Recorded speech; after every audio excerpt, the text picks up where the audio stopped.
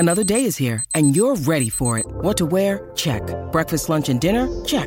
Planning for what's next and how to save for it? That's where Bank of America can help. For your financial to-dos, Bank of America has experts ready to help get you closer to your goals. Get started at one of our local financial centers or 24/7 in our mobile banking app. Find a location near you at bankofamerica.com/talktous. What would you like the power to do? Mobile banking requires downloading the app and is only available for select devices. Message and data rates may apply. Bank of America N.A., member FDIC. When you need mealtime inspiration, it's worth shopping Kroger, where you'll find over 30,000 mouth-watering choices that excite your inner foodie. And no matter what tasty choice you make, you'll enjoy our everyday low prices, plus extra ways to save, like digital coupons worth over $600 each week. You can also save up to $1 off per gallon at the pump with fuel points. More savings and more inspiring flavors make shopping Kroger worth it every time. Kroger, fresh for everyone. Fuel restrictions apply. Crypto. What do we know about crypto? Not much. So let's figure crypto out together. One of the two hosts knows about crypto. The other one doesn't, but he's funny. So let's have some fun and figure it out together. Welcome back, everybody, to another episode of What the Heck is Crypto? I'm your host, Steven Cesaro, and it has been another absolutely insane week in the crypto markets and in the TradFi markets. A lot going on to catch you up on. Going to talk about the Arbitrum airdrop. What is the Arbitrum token worth? How can you play this? Then we're going to talk about Balaji's $1 million bet that Bitcoin is going to go to $1 million in the next 90 days, along with a crazy bout of hyperinflation in the dollar. Is he going to be correct in this outlandish prediction, or is he full of crap? We're going to talk about that. First, quick overview on what's been going on in markets this week. Ethereum, Bitcoin doing very, very well as I record this episode, although I think price action is looking maybe a little bit shaky, but a great week for Bitcoin. Bitcoin absolutely crushing, topping out around $29,000 this week, up well over 30% in just a matter of days from the Coinbase lows there. So congrats to all the Bitcoin holders. Biggest thing you want to note this week, the FOMC meeting was Wednesday, and this is a big FOMC meeting as well because all of the members draw their little dots on the chart to tell you where they see interest rates going in the future. Jerome Powell announced a 25 basis point hike. This was not a surprise to me. This was, it shouldn't have been a surprise for the markets. I mean, this was a very high probability event. But in spite of that, and in spite of the fact that I thought his press conference was rather dovish, to be honest, we saw a pretty sharp sell-off in markets yesterday on Wednesday. Sharp sell-off in crypto as well. But this morning, crypto bounced back with an absolute vengeance. ETH just put in a crazy candle off the highs, ripped up almost 9% in just a matter of hours.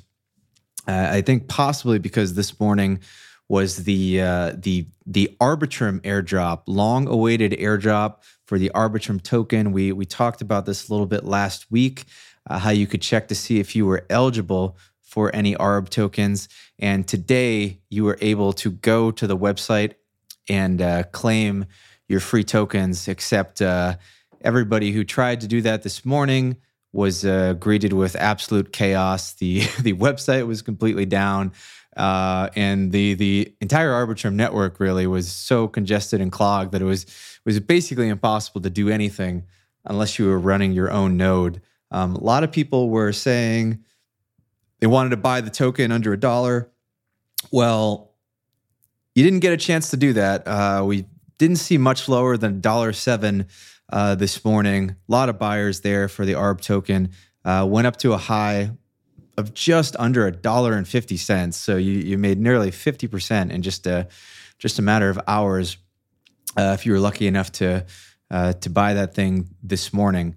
I had a nice little airdrop. I accumulated a lot more, around $1.20 or so. I was kind of disappointed because I tried to buy the lows and could not get the network to work, but having a pretty good day, enjoying those gains. I talked a little bit on yesterday's Alfalfa podcast about where I see price for this going. Sometimes hard to predict prices on tokens, right? Always hard to predict prices on tokens. But I think because Arbitrum has a pretty good comp in Optimism, they're both layer 2s on Ethereum, the two most popular layer 2s built on Ethereum.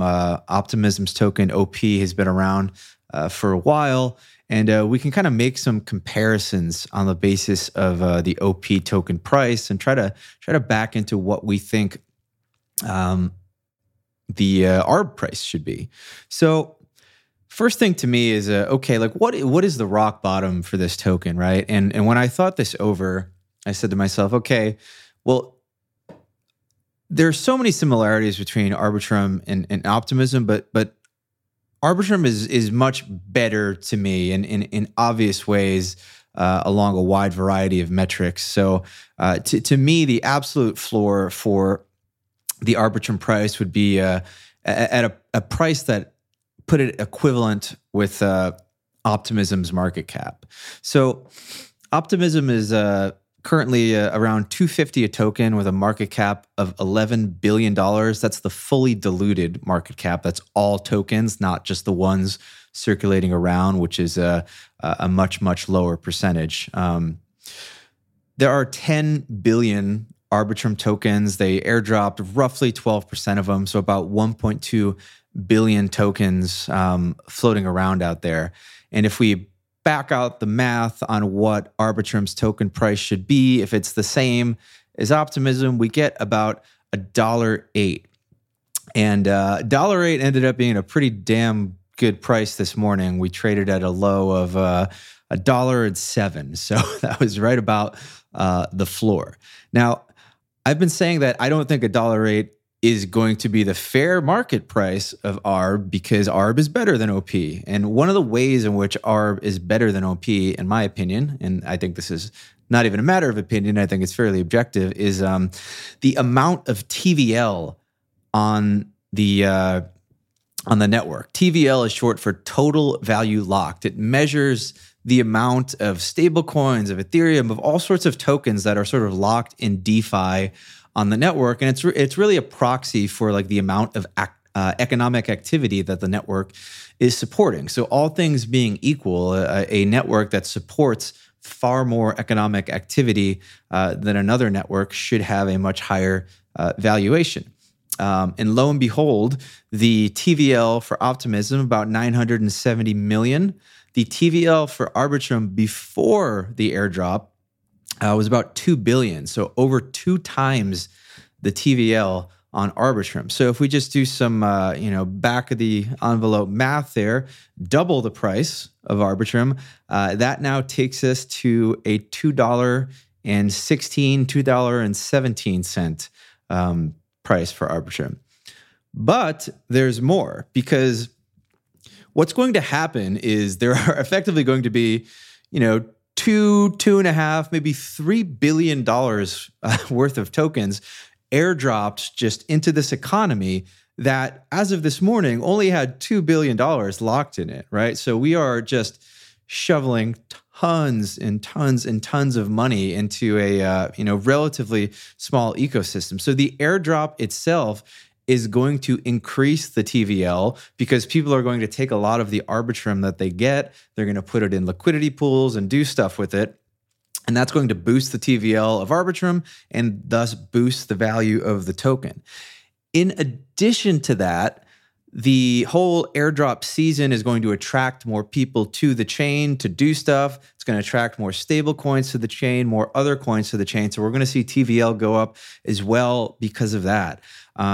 I was thinking conservatively, we might see, maybe 40% boost in the total value locked on Arbitrum when all was maybe said and done here. I think that as of today, we're at 2.1 billion. So we've already bumped up 11 or 12% today. So I think we're probably going to end up hitting that mark. And if that's the case, and you want to keep the same sort of multiple of total value locked in token valuation, that would get you to about $3 a token. A lot of people, I think, were calling for this in the low ones or the mid ones. There's some people dropping ridiculous predictions like $10, which I don't think is going to happen. But $3 to me is pretty plausible. This of course assumes that Ethereum is not going to absolutely crap the bed, which, as I said, it looks like it might. One of the ways I took this trade, and one of the ways you can take this trade without adding additional risk to your portfolio, is instead of buying Arbitrum with stable coins and increasing the amount of overall crypto exposure you have, what I did is I actually sold a huge chunk of my Ethereum stack for Arbitrum. Because as long as Arbitrum is really undervalued in dollar terms, as far as I'm concerned, it should be a good trade trading ETH for it. And the other thing we have to keep in mind with ETH is we do have the Shanghai update coming up, which is going to enable staking withdrawals. This is going to cause a lot of ETH to pour out into the market. So there are some headwinds for ETH, right? So those two things into account, I think that you feel pretty good about converting ETH into ARB if you don't want to take on additional crypto risk, which I feel like is probably a prudent decision at this point. I think eventually, once the token mania sort of dies out, you're going to start seeing people selling their ARB token as the price goes up, and then I think you're going to start seeing capital rotating into other projects in the ecosystem. Now, those projects have taken a bit of a hit today. Actually, you've seen some of the flagship products like GMX and like Magic especially has gotten absolutely hammered today. I think that's because people decided to sell these tokens to buy Arbitrum, or maybe they did what I did and they LP'd. You can basically take Arbitrum tokens and stake them in Uniswap and collect trading fees, because so many people were trading crazy volume today. Like I'm earning just outrageous ROIs in just basic Uniswap pool. So I suspect a lot of people saw those numbers, realized they wanted to buy more Arbitrum, do things with it, LP. So we saw a sell-off in Magic, GMX, et cetera.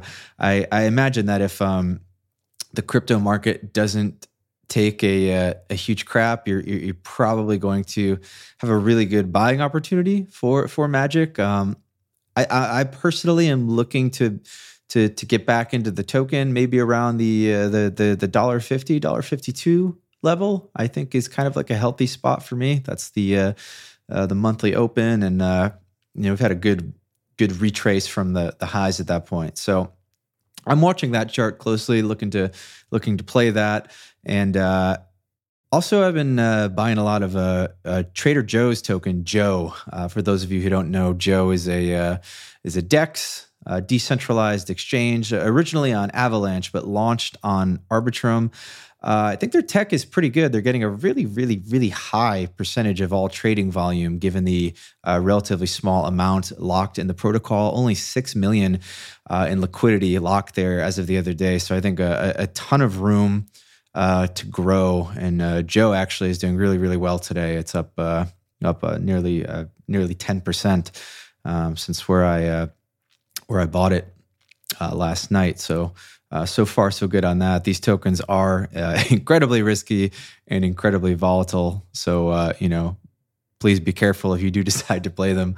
Other plays you might want to take a look at if you want to play the ecosystem. Grail is the native token of Camelot, which is, I would say, the native DEX of Arbitrum. Every chain seems to have its native DEX. I typically don't really like DEX tokens as long-term plays, because in my experience, the DEX usually has to issue a bunch of inflationary token rewards in order to incentivize liquidity in the sense of being sort of not a very sustainable model, and it dilutes the token holders.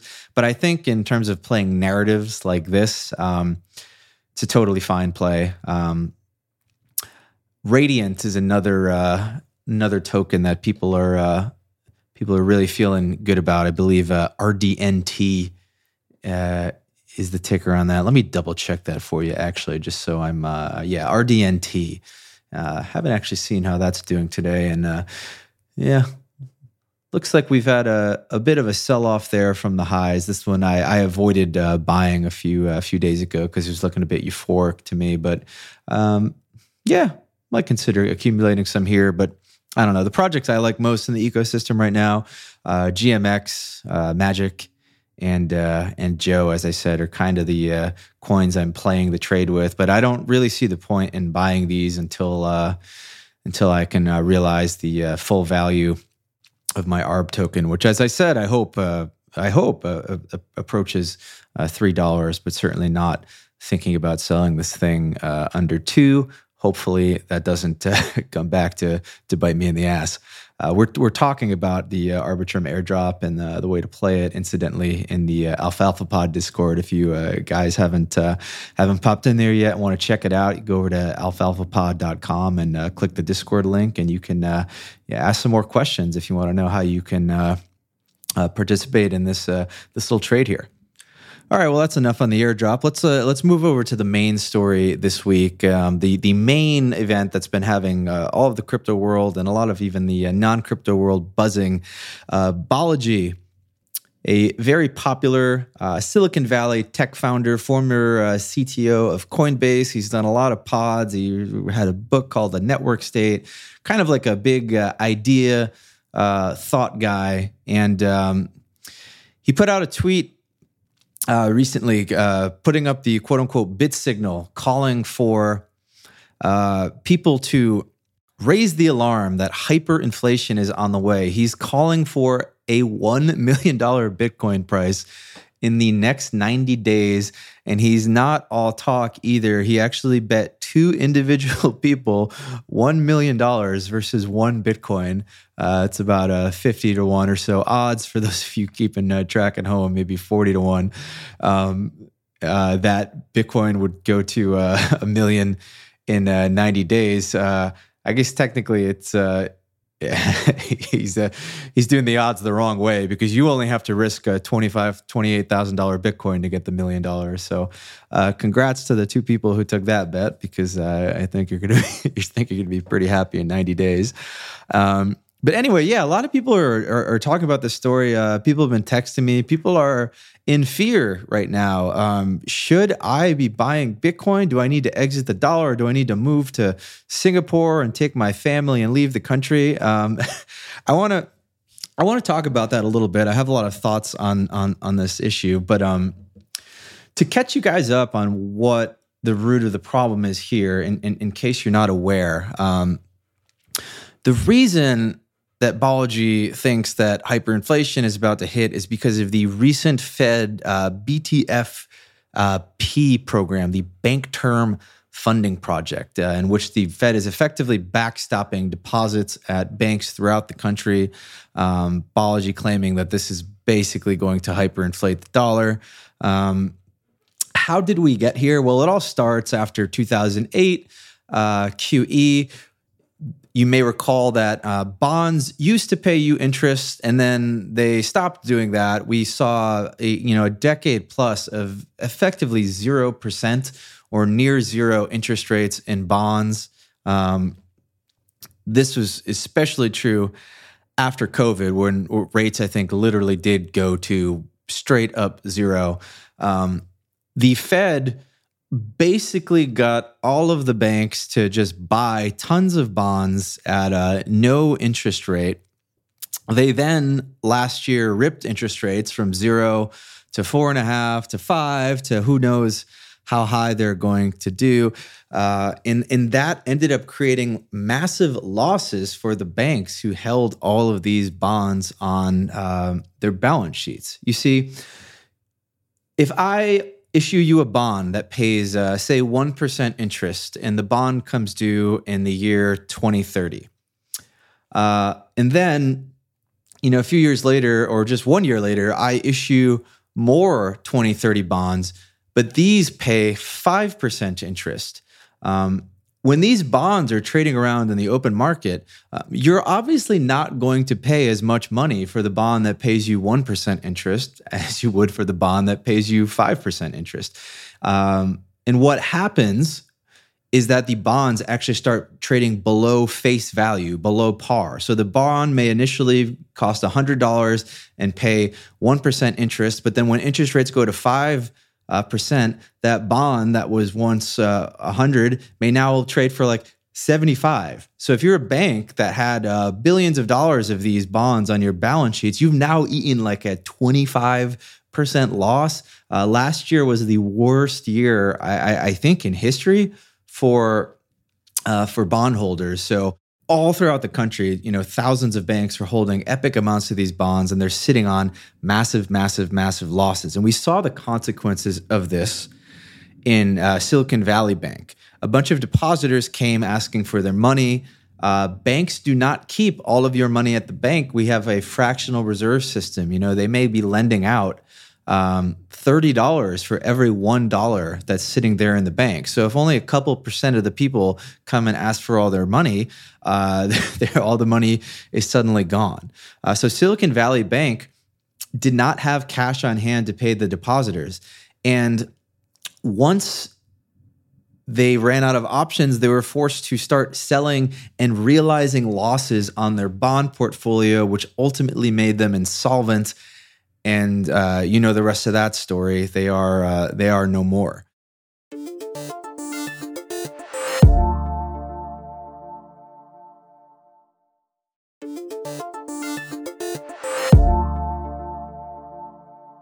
If this happens in mass, right, a lot of people start coming for their deposits. You're having banks nationwide selling their treasuries, realizing losses on them. These banks are all going to become insolvent. And then this could also just trigger like a massive wave of selling in bonds. And, the one thing the Fed does not want is insane volatility in the treasury market, because that's typically like a huge breaking point for the economy. So anyway, the Fed came in with the BTFP program, basically said, hey, bank, I know you've got all these bonds that you bought at 100, at par. They're now worth 70 cents on the dollar, but we're going to come in and lend you money at 100 cents on the dollar. We're going to lend you the full value of the bond, even if it's only worth 20 or 30% less than that in the free market. So Balaji's claim is that the Fed is now effectively going to print infinite money to backstop all these bank losses. As a result, the dollar is going to hyperinflate. We're going to see this mass exodus for the dollar. Countries, nation states are ultimately going to realize that the solution to this is Bitcoin. They're going to buy Bitcoin en masse. And then it's going to be like Weimar Germany, where overnight, before you even realize what's happening, the dollar is just going to just go straight to zero. Just poof, it's gone. He's also claiming that the government is going to close off the on-ramps to crypto. So you need to get in right now. You need to buy Bitcoin, get it off the exchanges before it's too late, or you are going to be screwed. You're going to be trapped holding the bag, or take some sort of haircut when the shit absolutely hits the fan here. So, is Balaji right? Should you be panicking and selling everything you own and buying Bitcoin and getting it off exchanges and getting on the first flight to the United Arab Emirates and or wherever else you want to go in the world? Let's take these things like point by point here. Is the dollar going to hyperinflate in 90 days? I think this is the easiest one to tackle. The answer here is absolutely not.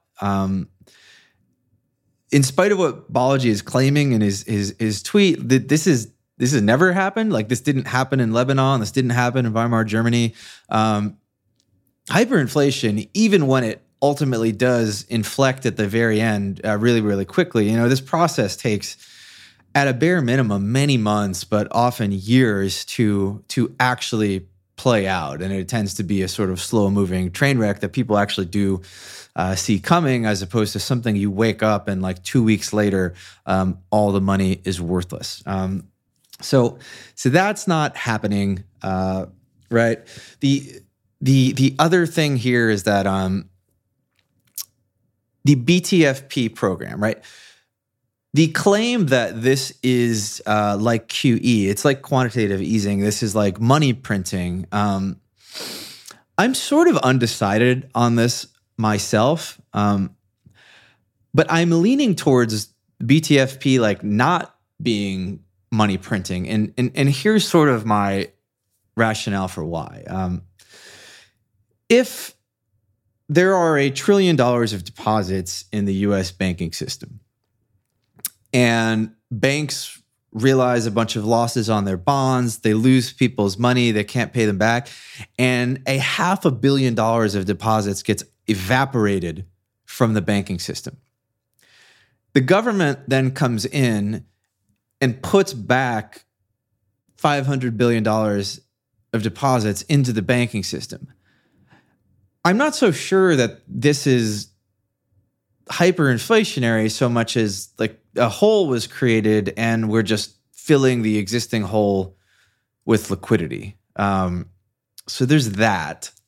And then the BTFP program, like these loans that are made to banks, they are just that. They are loans. They have to be paid back. So this liquidity that's happening now is sort of destined to go down in the near future because these loans are this liquidity is encumbered. It has to be paid back. The other thing of note here is that typically when you're trading, right? When you're investing, it's maybe less important. But if you're a trader, if you're thinking about, I want to make money over the next 6 months, the path that price takes to get somewhere is important. If Bitcoin's 28,000 now, you think it's going to 100,000, so you buy it on 20x leverage, but it goes to 10,000 first, and then it goes to 100,000. Well, that matters. The fact that it's going to 100K is not the only thing that matters. The fact that it went to 10K first and then went to 100K matters because you got liquidated in the middle because you didn't realize the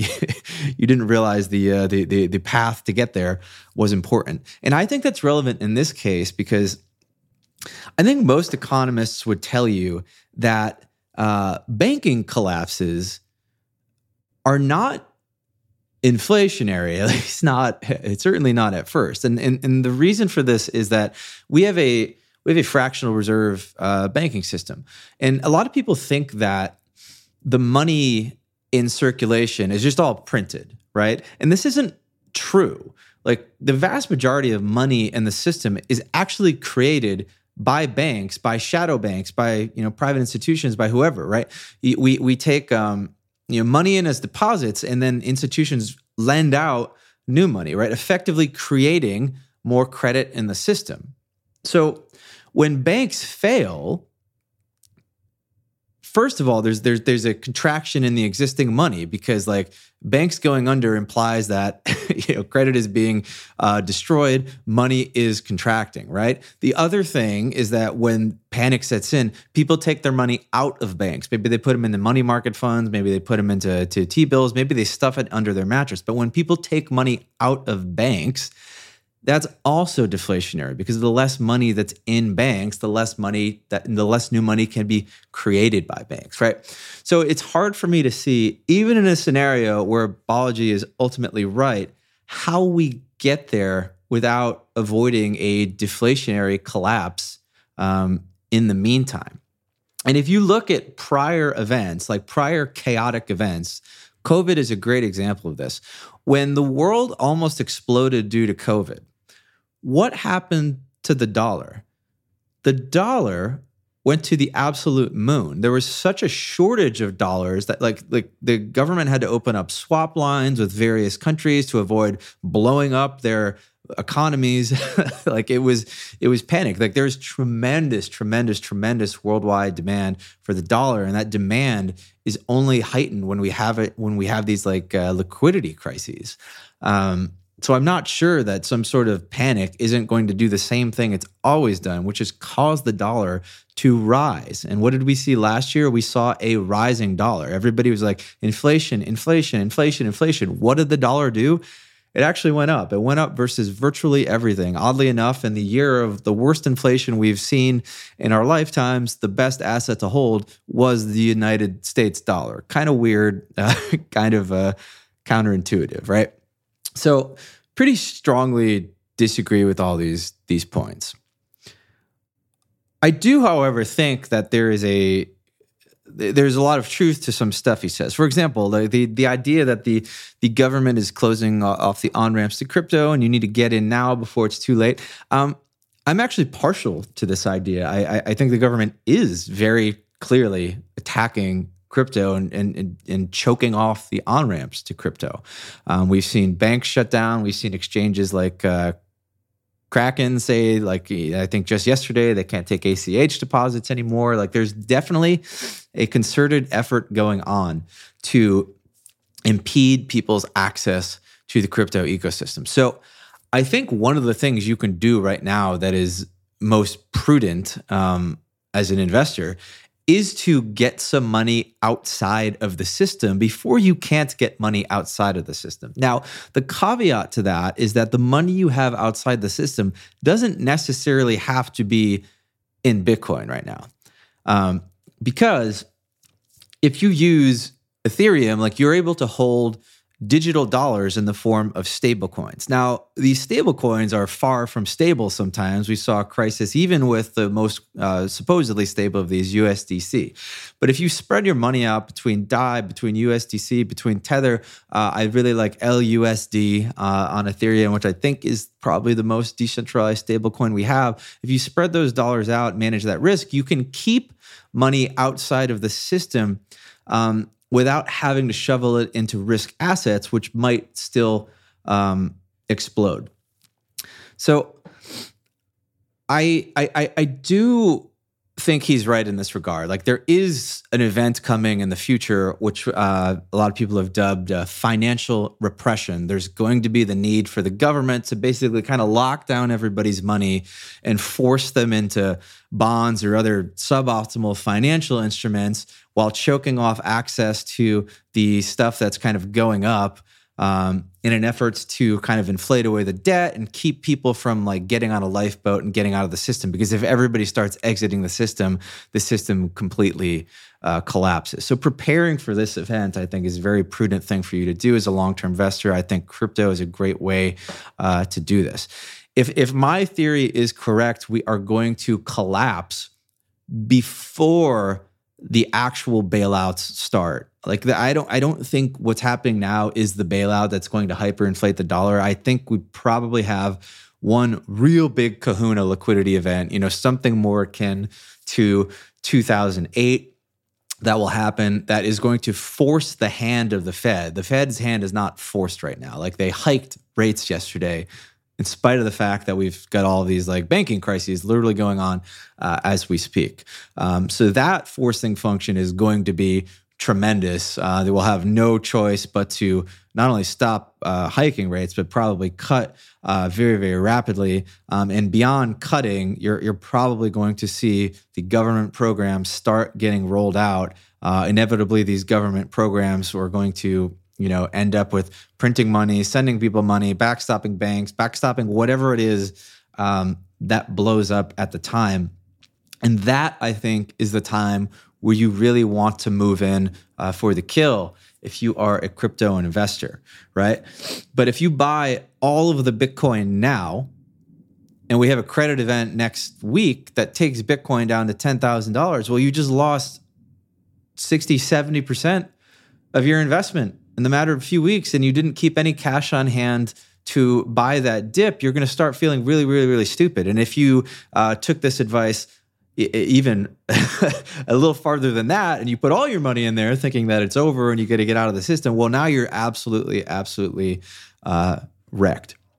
So a lot of grains of truth to what Balaji is saying. I do think that not necessarily the US dollar, but the entire global fiat system is totally screwed on a long time horizon. I think that there are two ways out. There's the way out of painful, sustained austerity and deflation, which I think no politician is going to put themselves through. No country is going to want to take that pain. So the other way out for us is ultimately going to be inflation and money printing, print money, try to inflate the debt away, and try to clamp down on the capital controls to make sure that bond yields don't explode and that people can't like pull their money out of the system. That's what we call financial repression.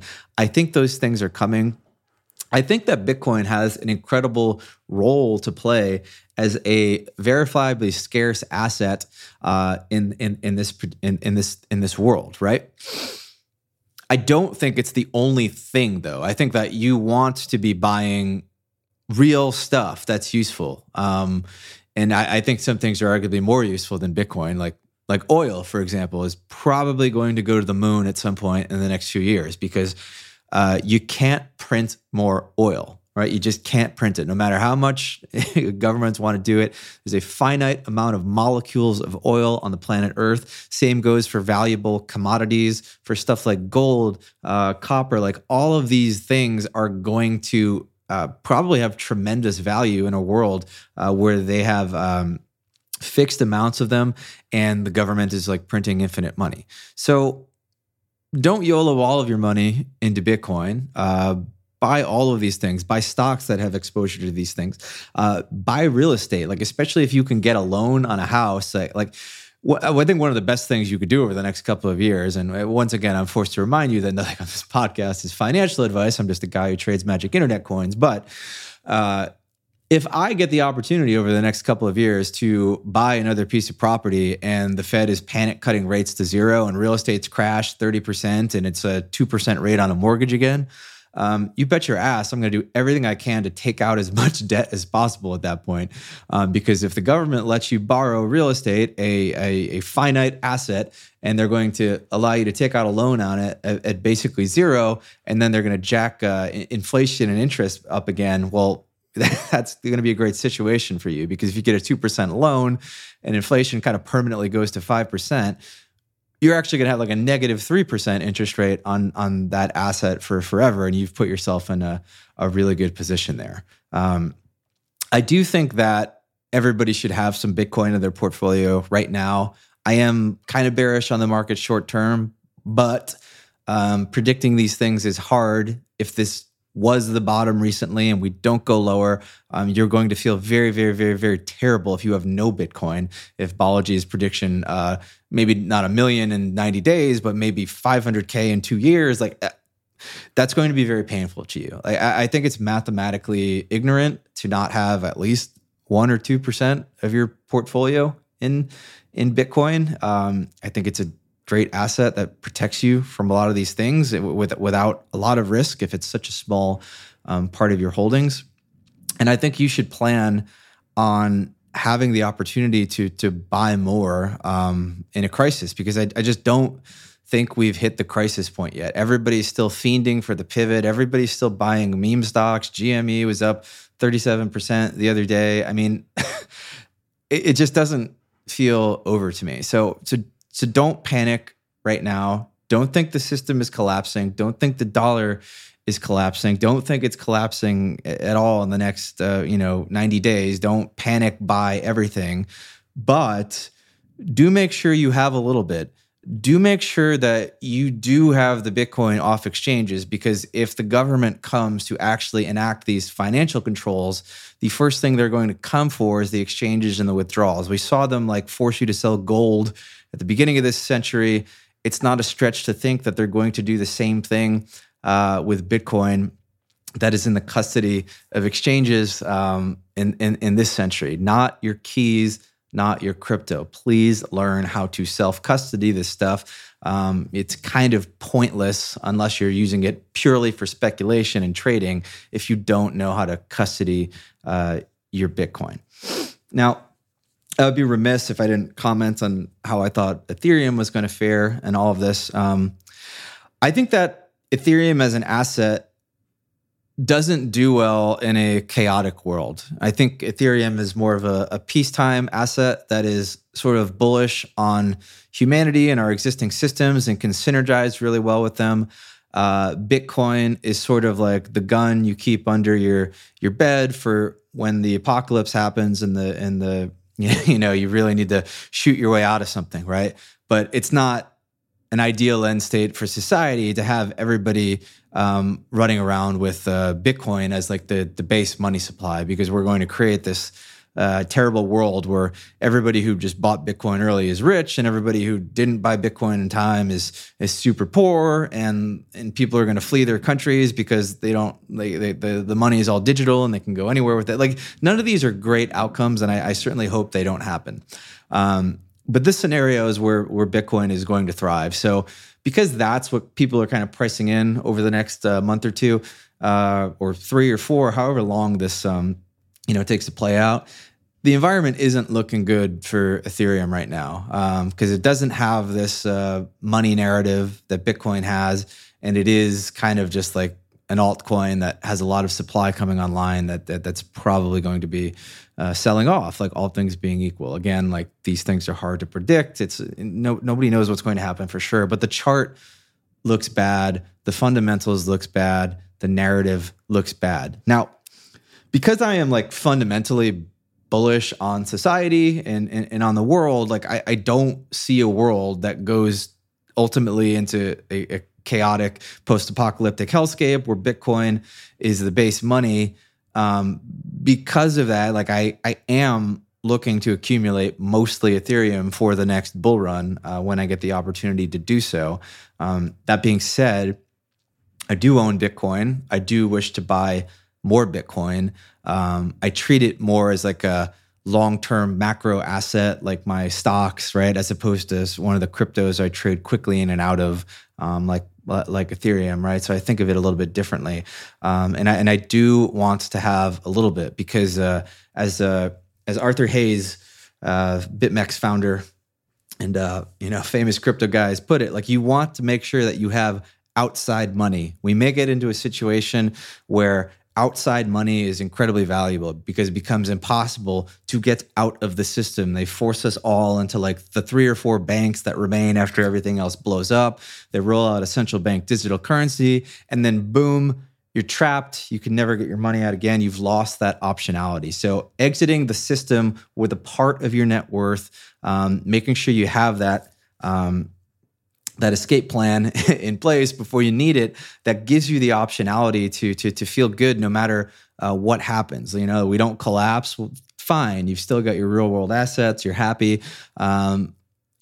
We do collapse. Well, at least you got a little bit out of there. At least you got your Bitcoin, you got your Ethereum, you got your stable coins on chain. You have the flexibility to maybe leave the country if you have to, if things get really bad, or who knows, right? But there's no reason to not give yourself that option, because why do it? But yeah, like that being said, I don't think this is going to happen. Please don't freak out. Buy a little bit of Bitcoin, buy 1%, buy 2%, daily cost average into it, like or maybe do it weekly, a little weekly DCA, for the next year or two, and I think that 3, 4, 5 years from now, you're going to be fine. The world's going to be fine. We're all going to be happy. All right, well, I hope you enjoyed that episode. I know that was a bit of a lengthy one there. Got into the weeds a little bit, but I had fun talking about that. So I hope you enjoyed listening to it. Friendly reminder: if you don't follow me already, follow me on Twitter at Stephen Cesaro, StephenCesaro. I tweet a lot of charts and musings on crypto. And, check me out on my other pod as well, the Alfalfa Podcast, and check out our Discord at alfalfapod.com. Come chat crypto with a bunch of like-minded individuals who are trying to find their way in this crazy, crazy world of crypto. Well, that's all for today. I hope you have a great weekend, and I will see you as usual right back here next week.